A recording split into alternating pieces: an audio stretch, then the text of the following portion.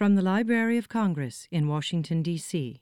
Do Lord, do remember me. Do Lord, do remember me.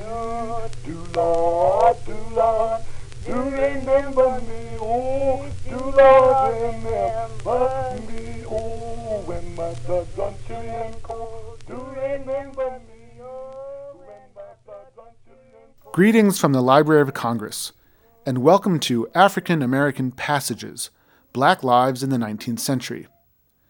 This is a podcast that draws from the Library of Congress's manuscript collections to explore African American history in the era of slavery, the Civil War, and emancipation. My name is Adam Rothman. I teach history at Georgetown University, and I'm currently a distinguished visiting scholar at the Kluge Center at the Library of Congress. In this episode of African American Passages, we will be tracing the long journey of a remarkable man named Omar ibn Said. Omar's autobiography, written in Arabic, was recently acquired by the Library of Congress as part of a unique and important collection of documents. Omar himself was born in West Africa in 1770. At the age of 37, he was captured in war, sold to slavers, and shipped across the Atlantic Ocean to Charleston, South Carolina. He lived the rest of his long life enslaved in the United States and never saw freedom again. Yet despite this ordeal, Omar managed to leave his mark on history by writing an autobiography and other letters as well, which have survived. He made an impression in his own time and now again in ours. To talk about the long journey of Omar ibn Said, I'm joined by two distinguished guests. The first is Mary Jane Deeb, who is the chief of the African and Middle Eastern Division of the Library of Congress. Mary Jane has been responsible for the acquisition, preservation, and processing of Omar ibn Said's autobiography and related materials here at the library. And joining us by phone from New York is the eminent historian Dr. Sylviane Diouf. Sylviane has written many books on Africans in the Atlantic world, including Servants of Allah, African Muslims Enslaved in the Americas, which was published in 1998 and is now considered a classic in the history of slavery. She was the first director of the Lapidus Center for the Historical Analysis of Transatlantic Slavery at the Schomburg Center for Research in Black Culture at the New York Public Library. These are two real experts who can teach us a lot about Omar and his world, and I'm excited to have them here today. So let me turn to Mary Jane Deeb first and ask her about this extraordinary collection that now resides at the Library of Congress. Mary Jane, what are these materials? Well, there are 42 items, and those 42 items are clustered around the autobiography of Omar ibn Said. So Omar ibn Said is the manuscript, the pièce de résistance, if you want, of the collection. It is his biography written in Arabic, and it is unique in the sense that it is the only known existent biography in Arabic from by a slave. Wow. And I know that Sylviane is going to talk more about it. So yeah. Well, let me interrupt you there. I'm so excited. I'm going to be interrupting everybody all the time because I can't. I have so many questions. I can't hold myself back. So let's just focus on this autobiography. How long is it? When was it written? Okay, it's not very long. It's 15 pages. Mm-hmm. And it begins with a prayer. It begins with a verse from the Quran. The interesting thing is what verse it begins with. And it's called Surat al-Mulk. Surat al-Mulk, Mulk means dominion or ownership. And it's interesting that he would start his biography quoting a verse of the Quran that deals with ownership. And in Islam, ownership is only God. Everything belongs to God. Nothing really belongs to man. So it's a way, if you want, of pointing to the slave owners that really they have no right to own slaves. He never says it. He just puts this verse of the Quran in it. And in and of itself, it's very symbolic. It is only 15 pages long. It speaks highly of his present owner, of its current owner then. But also it tells a little bit about his own background. And I know that Dr. Sylvain Diouf will talk more about it. But he does speak about intertribal warfare in the area between Senegal and Gambia. And he talks about coming to America at the age of 37, which, if you think about it, at the turn of the 19th century, was quite a older age for a man to be captured and brought in. Fascinating. Yeah, we'll get into his biography in a minute, because he lived quite an extraordinary life to get to the point where he could write an autobiography in Arabic as an enslaved person in North Carolina. And I think the year of the autobiography is 1831. Is that Correct, right? yes. Yeah. So let me ask you one more question about this manuscript. What condition is it in? Is it written on paper? Yes. How has it managed to survive 180 years? Yes, it is written on paper. It was very brittle, very fragile. The paper is not of particularly good quality. It was what he had available then. What is interesting is that it was kept, it was preserved from owner to owner. I think that people realized the importance of this manuscript and kept it and preserved it. And of course, by the time it came to the library, the first thing we did was to send it to preservation, because we wanted to make sure that it would reach a stable condition, it would be fit for people to look at, and the preservation has already taken place. We're also scanning it so that people will be able to have access to it digitally from any place around the country and around the world. And scanning, of course, and digitizing and making it accessible is a way of continuing the preservation. But each page has been treated. Every page has been studied in terms of the paper, the ink, the condition in which it is in. It has been repaired. And it's a labor of love. Yes. Wow, that's pretty remarkable. It's remarkable that it's survived to this day, and I think it's also extraordinary that the steps that the library is taking will guarantee that 180 years from now, people will still be able to read and learn from it. A question for Sylvain. This is not an unknown document, right? This is something that has been known to scholars of the history of slavery for some time. Is that correct? Yes. First of all, I mean, the manuscript itself reappeared around, I think it was in 1996 or 97. I remember that it was at the time actually that I was writing my book Servants of Allah, and I went to the auction hoping that I could buy it, and it was much too expensive for me. So it was known. We knew that it was there since then, but even before that, it had been written about in the 19th century by a number of people, and it had been translated. I think it was in 1848. So there were records of this autobiography from really kind of the start, because as mentioned, it was written in 1831, but it was sent in 1836 to another African Muslim. And so that was recorded as well, and then it was sent to somebody else. And again, there were writings about this document.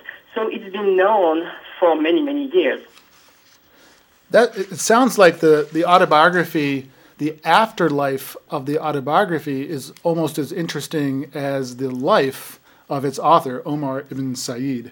And I think that's one of the remarkable things about some of these archival collections and manuscripts.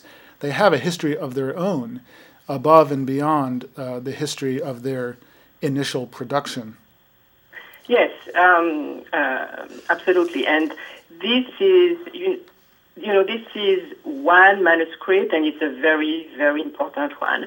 But I just want to stress that it's, and it's the only autobiography written, as we know, written by an enslaved African Muslim that is still extant. But there are many other manuscripts written by African Muslims who were enslaved in different parts of the Americas that are still extant. So it's really part of a transatlantic and pan-American story of enslaved African Muslims in the Americas. Is that right? Absolutely. Interesting.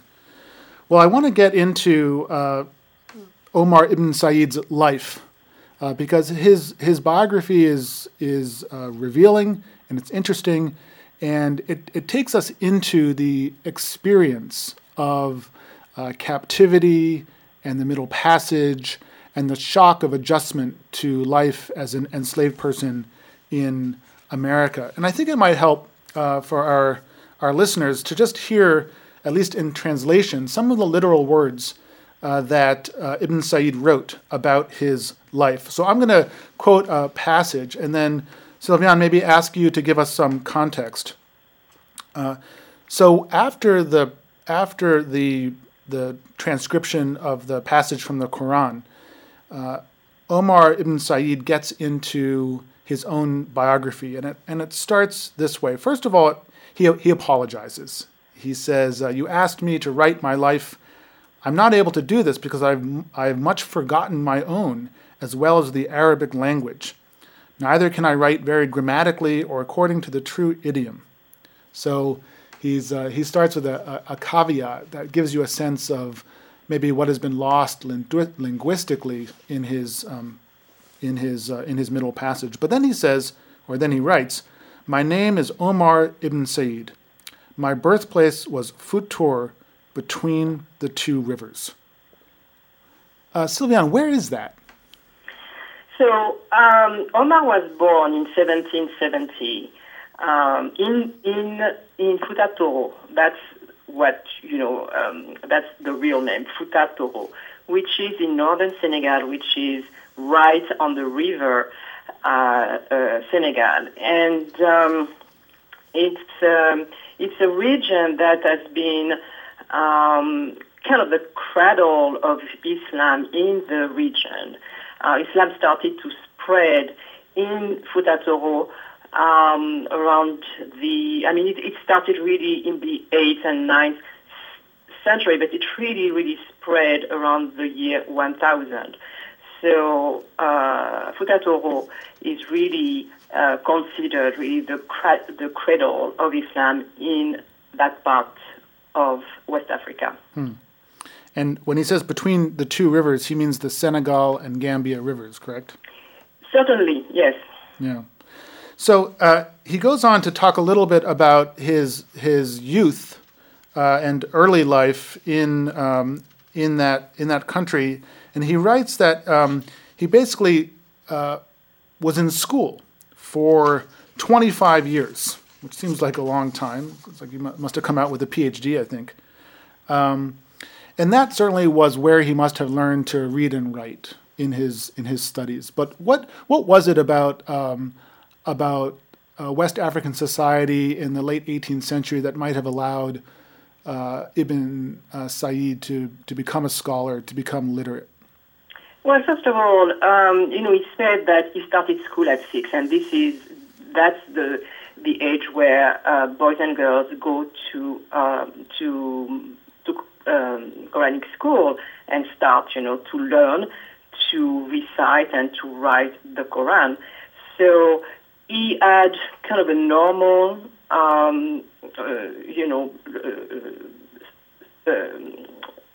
sorry, I need to rephrase that. That's okay. So he has, is the way that he learned and the length of time was kind of the normal thing when you went into higher Islamic studies. That took a long time. And one of the things also that he writes about is that he actually traveled to acquire that learning. Because he said that, he studied for 25 years and then he came back to Futa. And so he came back to Futa around 1801 when he was 31. And yes, that's kind of the normal way of studying when you go into Islamic higher studies. Yeah. You've actually written about Futa in that period, the late 18th and early 19th century, and it seems to be quite a remarkable place where the kingdom of Futa was, in a sense, a kind of anti-slavery kingdom for Muslims. I wonder if you could talk a little bit more about that milieu. Yes, so there was a revolution really in the 1770s in Futa, and it became a Muslim theocracy. And it was opposed to the transatlantic slave trade. And so, for a number of time, the leader, Abdul Qadir Khan, forbade the slave trade through Futa Toro. And he actually also forbade the trade in Muslims because Islam forbids the enslavement of free Muslims. So there was really a fight between the French, and the British who were organizing the slave trade from the east to the coast, and Futa Toro was absolutely opposed to that. I'm really fascinated by the revolutionary quality and anti-slavery quality of Futa Toro. When we think about, for the most part, when scholars of Atlantic history talk about the revolutionary Atlantic, they're talking about or writing about the United States and France and Haiti. But normally, people aren't writing about West Africa. But to think about West Africa as having a revolutionary moment as well as the rest of the Atlantic world is quite striking. And to think about Omar ibn Said as traversing these different Atlantic revolutions that end up with him enslaved in Carolina, it's really it really makes you think about the patterns of revolution transnationally. So then we come to this pivotal moment in Omar ibn Said's life, and this is how he describes it, at least in translation, in his autobiography. He writes, "Then there came to our place a large army who killed many men, and took me and brought me to the great sea, and sold me into the hands of the Christians, who bound me and sent me on board a great ship, and we sailed upon the great sea a month and a half, when we came to a place called Charleston in the Christian language." And that's all that Omar ibn Said says about his experience of being captured in war, enslaved, sold, transported across the ocean, and sold again in Carolina. It seems so compressed. It seems like there's so much that he's not saying in that sentence. But what is he telling us there about his experience of becoming enslaved? Well, actually, Go ahead. Yeah. Actually, he's very succinct, but we know exactly what he's writing about. In 1807, there was a war between the Muslim theocracy of Futa Toro and Carta, which was a non-Muslim Bambara Kingdom in the east.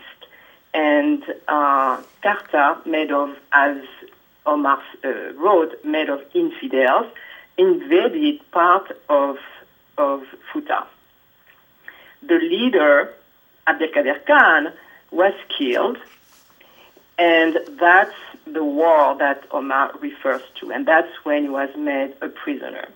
And he writes that he was marched to the sea, which we know that Khan was killed in April, which is during the dry season, and Omar was marched to the coast because it was the dry season and ships could not come up the Senegal River. So we know exactly, when he was taken a prisoner. And what is also very interesting is that 1807 was the last year of the legal slave trade, which was abolished, and the end was to take effect on January 1st, 1807. And there were 3 ships that left Saint-Louis in Senegal. One is in September, one in October, one in November. And so Omar would have been on one of those 3 ships that arrived in Charleston.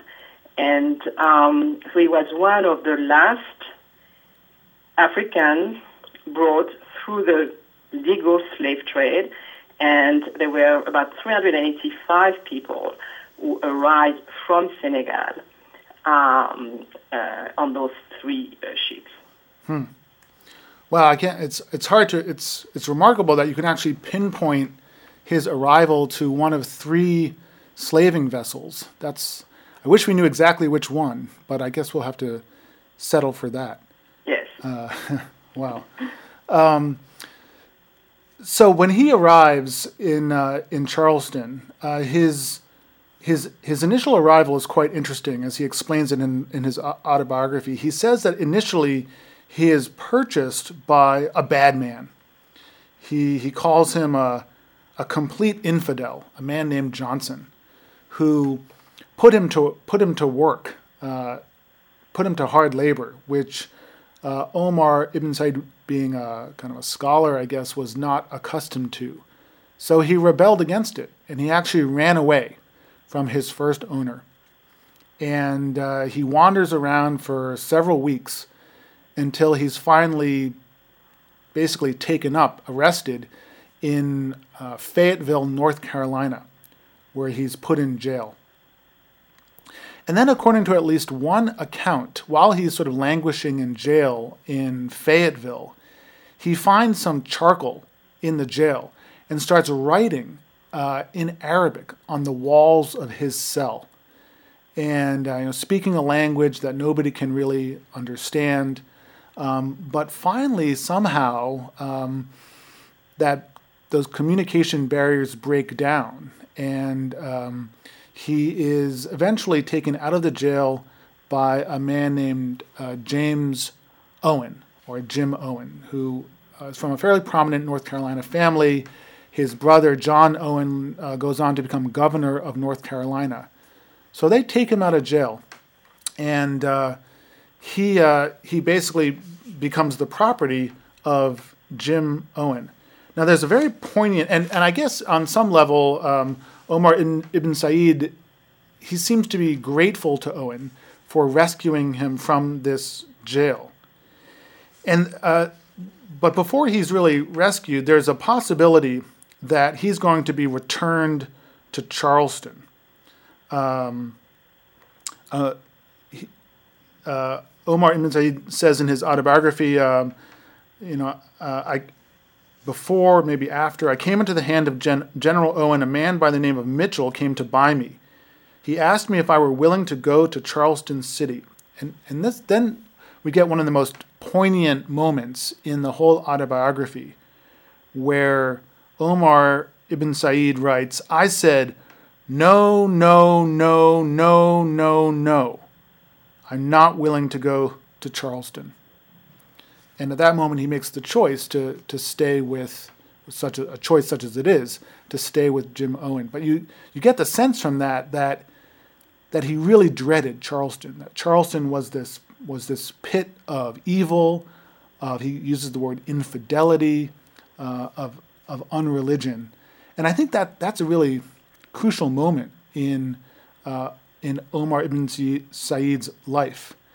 And from then on, for the next 50 years, he stays with the Owen family until his death. And you just think about the kind of adjustment that Omar ibn Said had to make from his existence, from his life in Futa Toro to being an enslaved African, alone, not speaking English in North Carolina. And I guess that raises the question of what it would have been like for somebody like him to end up as a stranger in a strange land like North Carolina. And Sylvain, you've written about the experience of enslaved African Muslims in the United States. Are there any common patterns to their ability to survive, to get along in this place?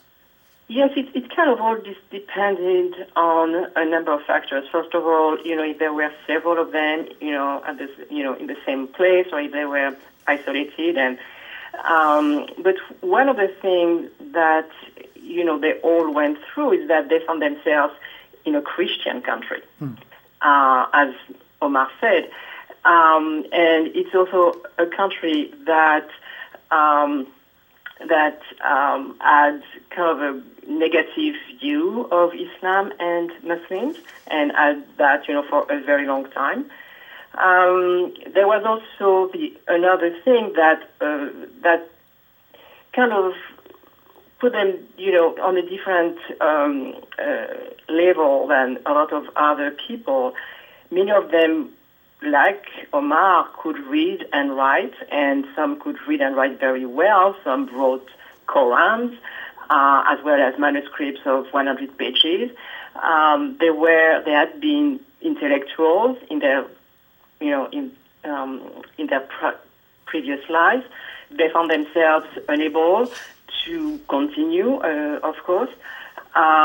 Some were able to organize themselves in, like in Brazil, in Trinidad, in Jamaica, in Peru, to organize themselves, to form communities and share, the kind of as much of their previous life as they could. Fasting for Ramadan, for example, praying, writing, but for probably most of them, it was a very, very difficult time, of course. And there were also the attitude of the owners, which was kind of two different attitudes. Some owners who knew that the Muslims were Muslims and could read and write sometimes took advantage of that and put them in position as drivers, for example, which is to actually be in charge of the other people who were enslaved. But others were actually kind of very worried about the fact that they had people who could read and write, and had this religion that they saw as opposed to their own. Yeah, and I'd like to add to this that at that time also there was a lot of ignorance about Islam, and the fact was brought home to Theodore Dwight, who was the founder, or one of the founders of the American Ethnographic Society, and who begins collecting the writings of Omar ibn Said and of others and wants to have them translated. And the reason is that Theodore Dwight, as many others on the East Coast in the United States, were against slavery. They also wanted to educate the American public about Islam and about West Africa.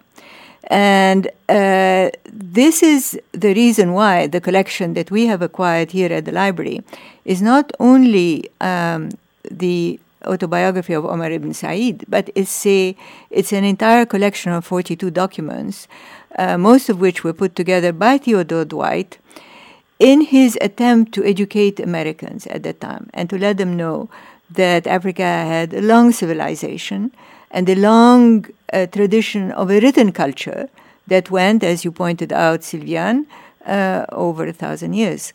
And so he brings together these materials that are in Arabic about Muslims and goes to some Arabists from the Middle East, but they really are Americans who served in the region and whose knowledge of Arabic enables them to translate, to make these materials, not only that of Omar ibn Said, but others like Mohammed Dekker, available to Americans in an attempt to let them understand what Islam is about and also the level of sophistication and education of Africans, not only in West Africa, but in other parts of Africa as well.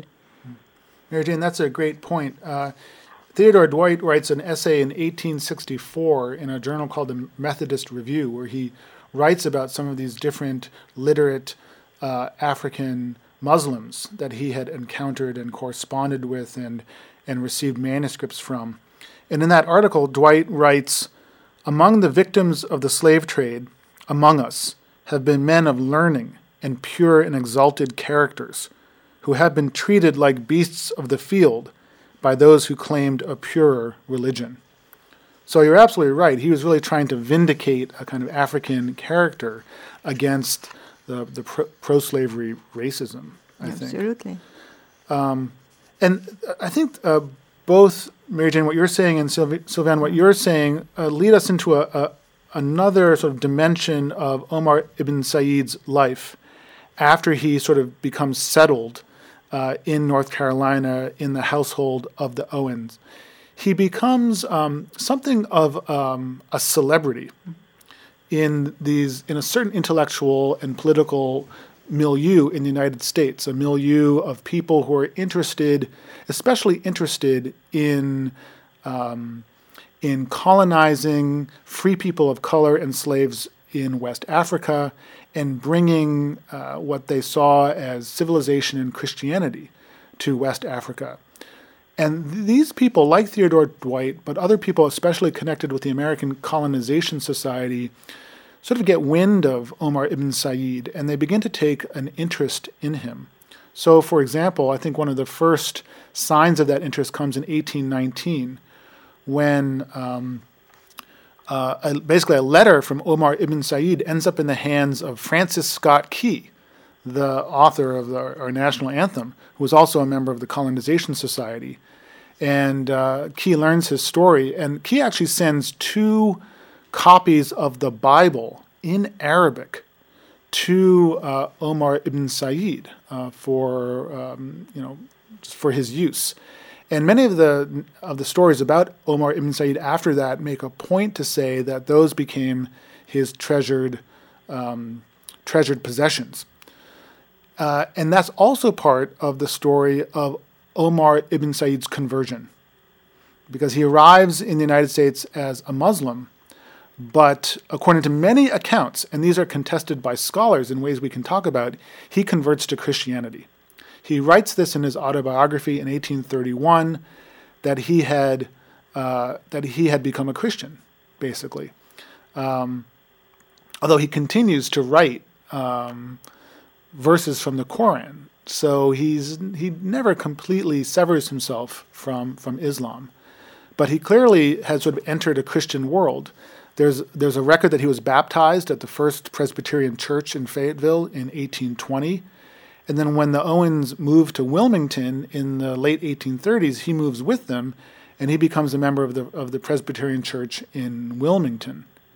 So, I mean, he may be straddling two worlds, but it's clear that, at least in the eyes of many of the people who found him interesting, many of the white Christian Americans who found him interesting, he was interesting because he had converted to Christianity. At least that's what they thought. Yeah, I mean, as I read his statements, again, as you point out, he is straddling both and trying to find a middle ground.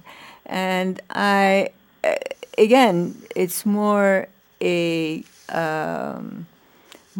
feeling than anything else that he is actually trying to find what is in common between Christianity and Islam.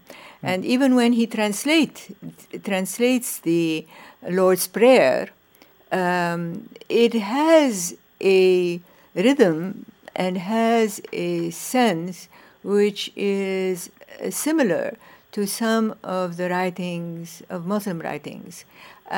So the feeling that I got, and I don't know, Sylviane, I'd be interested in what you think too, is that he was trying to find a common ground between his original beliefs as a Muslim and the Christian beliefs of people like the Owens, whom he admired and felt were kind to him. How do you see it, Sylviane? Yes, I agree. I think, first of all, the Secretary of the American Colonization Society reported in 1837 that Omar, and I quote, retained a devoted attachment to the faith of his fathers and deemed a copy of the Quran in Arabic his richest treasure. Omar also, in his autobiography, writes that he loves, I love to read the great Quran. He also, I think his autobiography is ambiguous. He, as you mentioned, Mary Jane, he writes the Lord's Prayer. He also says that, before, I prayed like this, and, he explains, and he writes about Islam, the 5 pillars of Islam, etc. And then he said, now I pray like this, and he quotes, and he writes the Lord's Prayer. But it is ambiguous, and the fact that he starts, he opens his autobiography with Surat Al-Mulk, all of this, to me, points to this balancing act. But I also think that if he had converted, really, if he had really converted and had become, a real Christian, his autobiography would not be ambiguous. It would be very clear. Yeah. And it's not. And the fact that it is ambiguous and that it starts with a surat from the Quran instead of, for example, writing an excerpt from the Bible or the Gospel, all of these tell me that, like other Muslims did in the same circumstances, he converted, he kind of, I would say, falsely converted. Because, let's not forget that he was still enslaved, and he remained enslaved for the rest of his life. Yeah. He died a slave in 1863. And he writes in his autobiography that, Jim Owen and his wife loved, to read the Bible to him, and so on and so forth.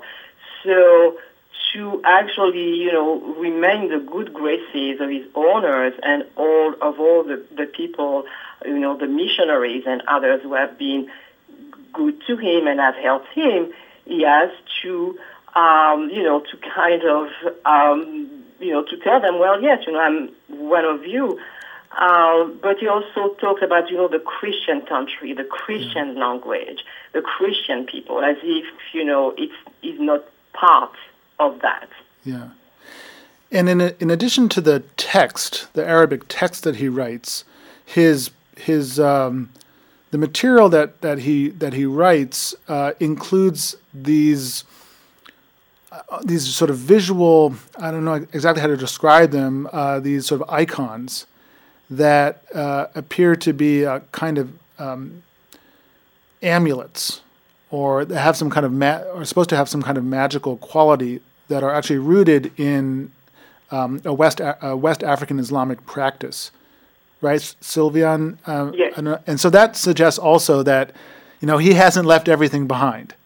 No, he has not. And actually, when we also look at his last known manuscript, was written in 1857, which is Surat al-Nasr, which is the victory. It's a short surah, which, and it's with when God's help and victory come, and you see people embrace God's faith in mercy, to give glory to your Lord and seek His pardon. He's ever disposed to mercy. This is again, this is his last known text, and again, it's a surah from the Quran. It's not, an excerpt from the Bible. I just want to. We don't have a whole lot of time left, so I just wanted to turn to one other kind of source that we have about Omar ibn Said. There are two photographs of him, as far as I can tell. I would just, Sylviane, I don't know, you may, if you have them available, or you may remember them. Mary Jane and I are looking at one of them right now. Of he's an old man. He's sitting down. He's holding on to a cane in one hand, and I just wonder what you see in that photograph. Well, I see a Muslim. And all the images of Omar that exist, is always his head is always covered. He's either as kind of what could pass for a skull cap or a turban, or he has also the same kind of hat that another Muslim whose portrait was done in Maryland has. So, and he has this very buttoned up kind of coat, very covered. Yeah. And again, that's how Muslims dress. So to me, that's another indication of his remaining Muslim. Well, for a man who never made his way back to freedom, Omar ibn Said left quite a paper trail. He left quite a mark on history, and now some of that history is here at the Library of Congress. And I wonder, Mary Jane and Sylviane, why do you think it's important for this material to be preserved, to be accessible to the public? What lessons does Omar ibn Said's life and his legacy leave for us today? Yeah. I want to say a couple of things about how we acquired it, and it leads to precisely that. We acquired it in June 2017. We acquired the 42 items, but it first came to our attention at the library in 2002, 15 years ago. More than that, 16 years ago, when we organized a conference on Islam in America. And at that conference, Sylviane was there, and so were a number of other people. But one of the people who was there was Derek Joshua Beard.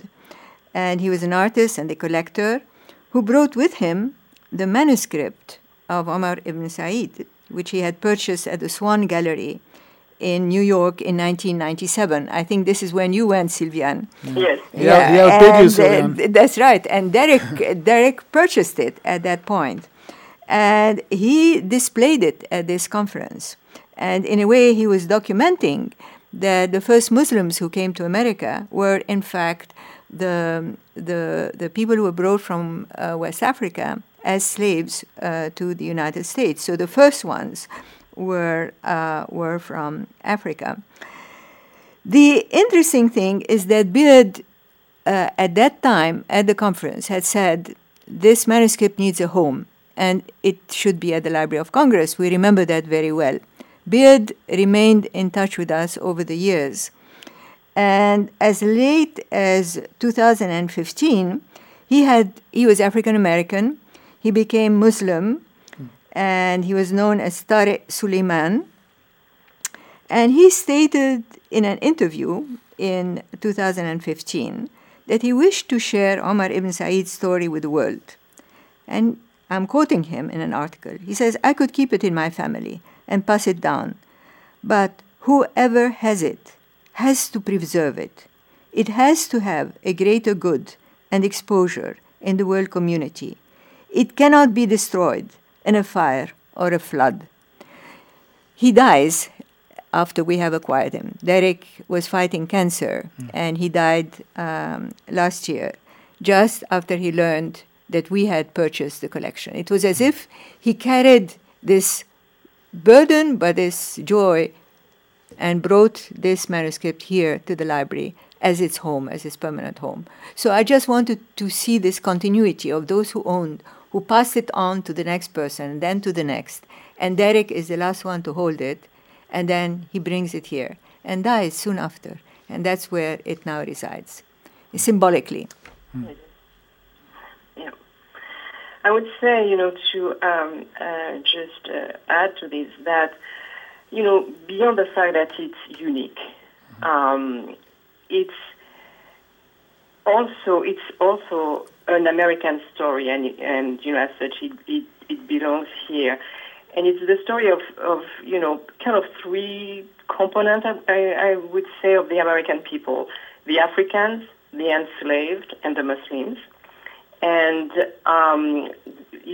so Omar ibn Said kind of represents, those three. And I think, this manuscript is not an artifact that should be displayed, under a glass case. To me, it's a living document that should be translated again and again and interpreted again and again. I don't think we've seen, so far, the last translation and the last interpretation. I think that as it becomes available to many more people, because as you mentioned, Mary Jane is going to be scanned, put online. I'm pretty sure it can still reveal meanings that we are not yet aware of. That's really wonderful. Mary Jane, Sylviane, thank you both so much for your expertise and knowledge and wisdom into the life and legacy of Omar ibn Said. It seems to me that it's not just an American story. I mean, he lived a transatlantic life, and his story really belongs to the world. Thank you both. Thank you. Thank you. Thank you, Adam. And thanks, Sylvia. Thank you. To remember me, do Lord, do remember me, oh, do Lord, remember me, oh, when my blood's on chilling cold. This has been a presentation of the Library of Congress. Visit us at loc.gov.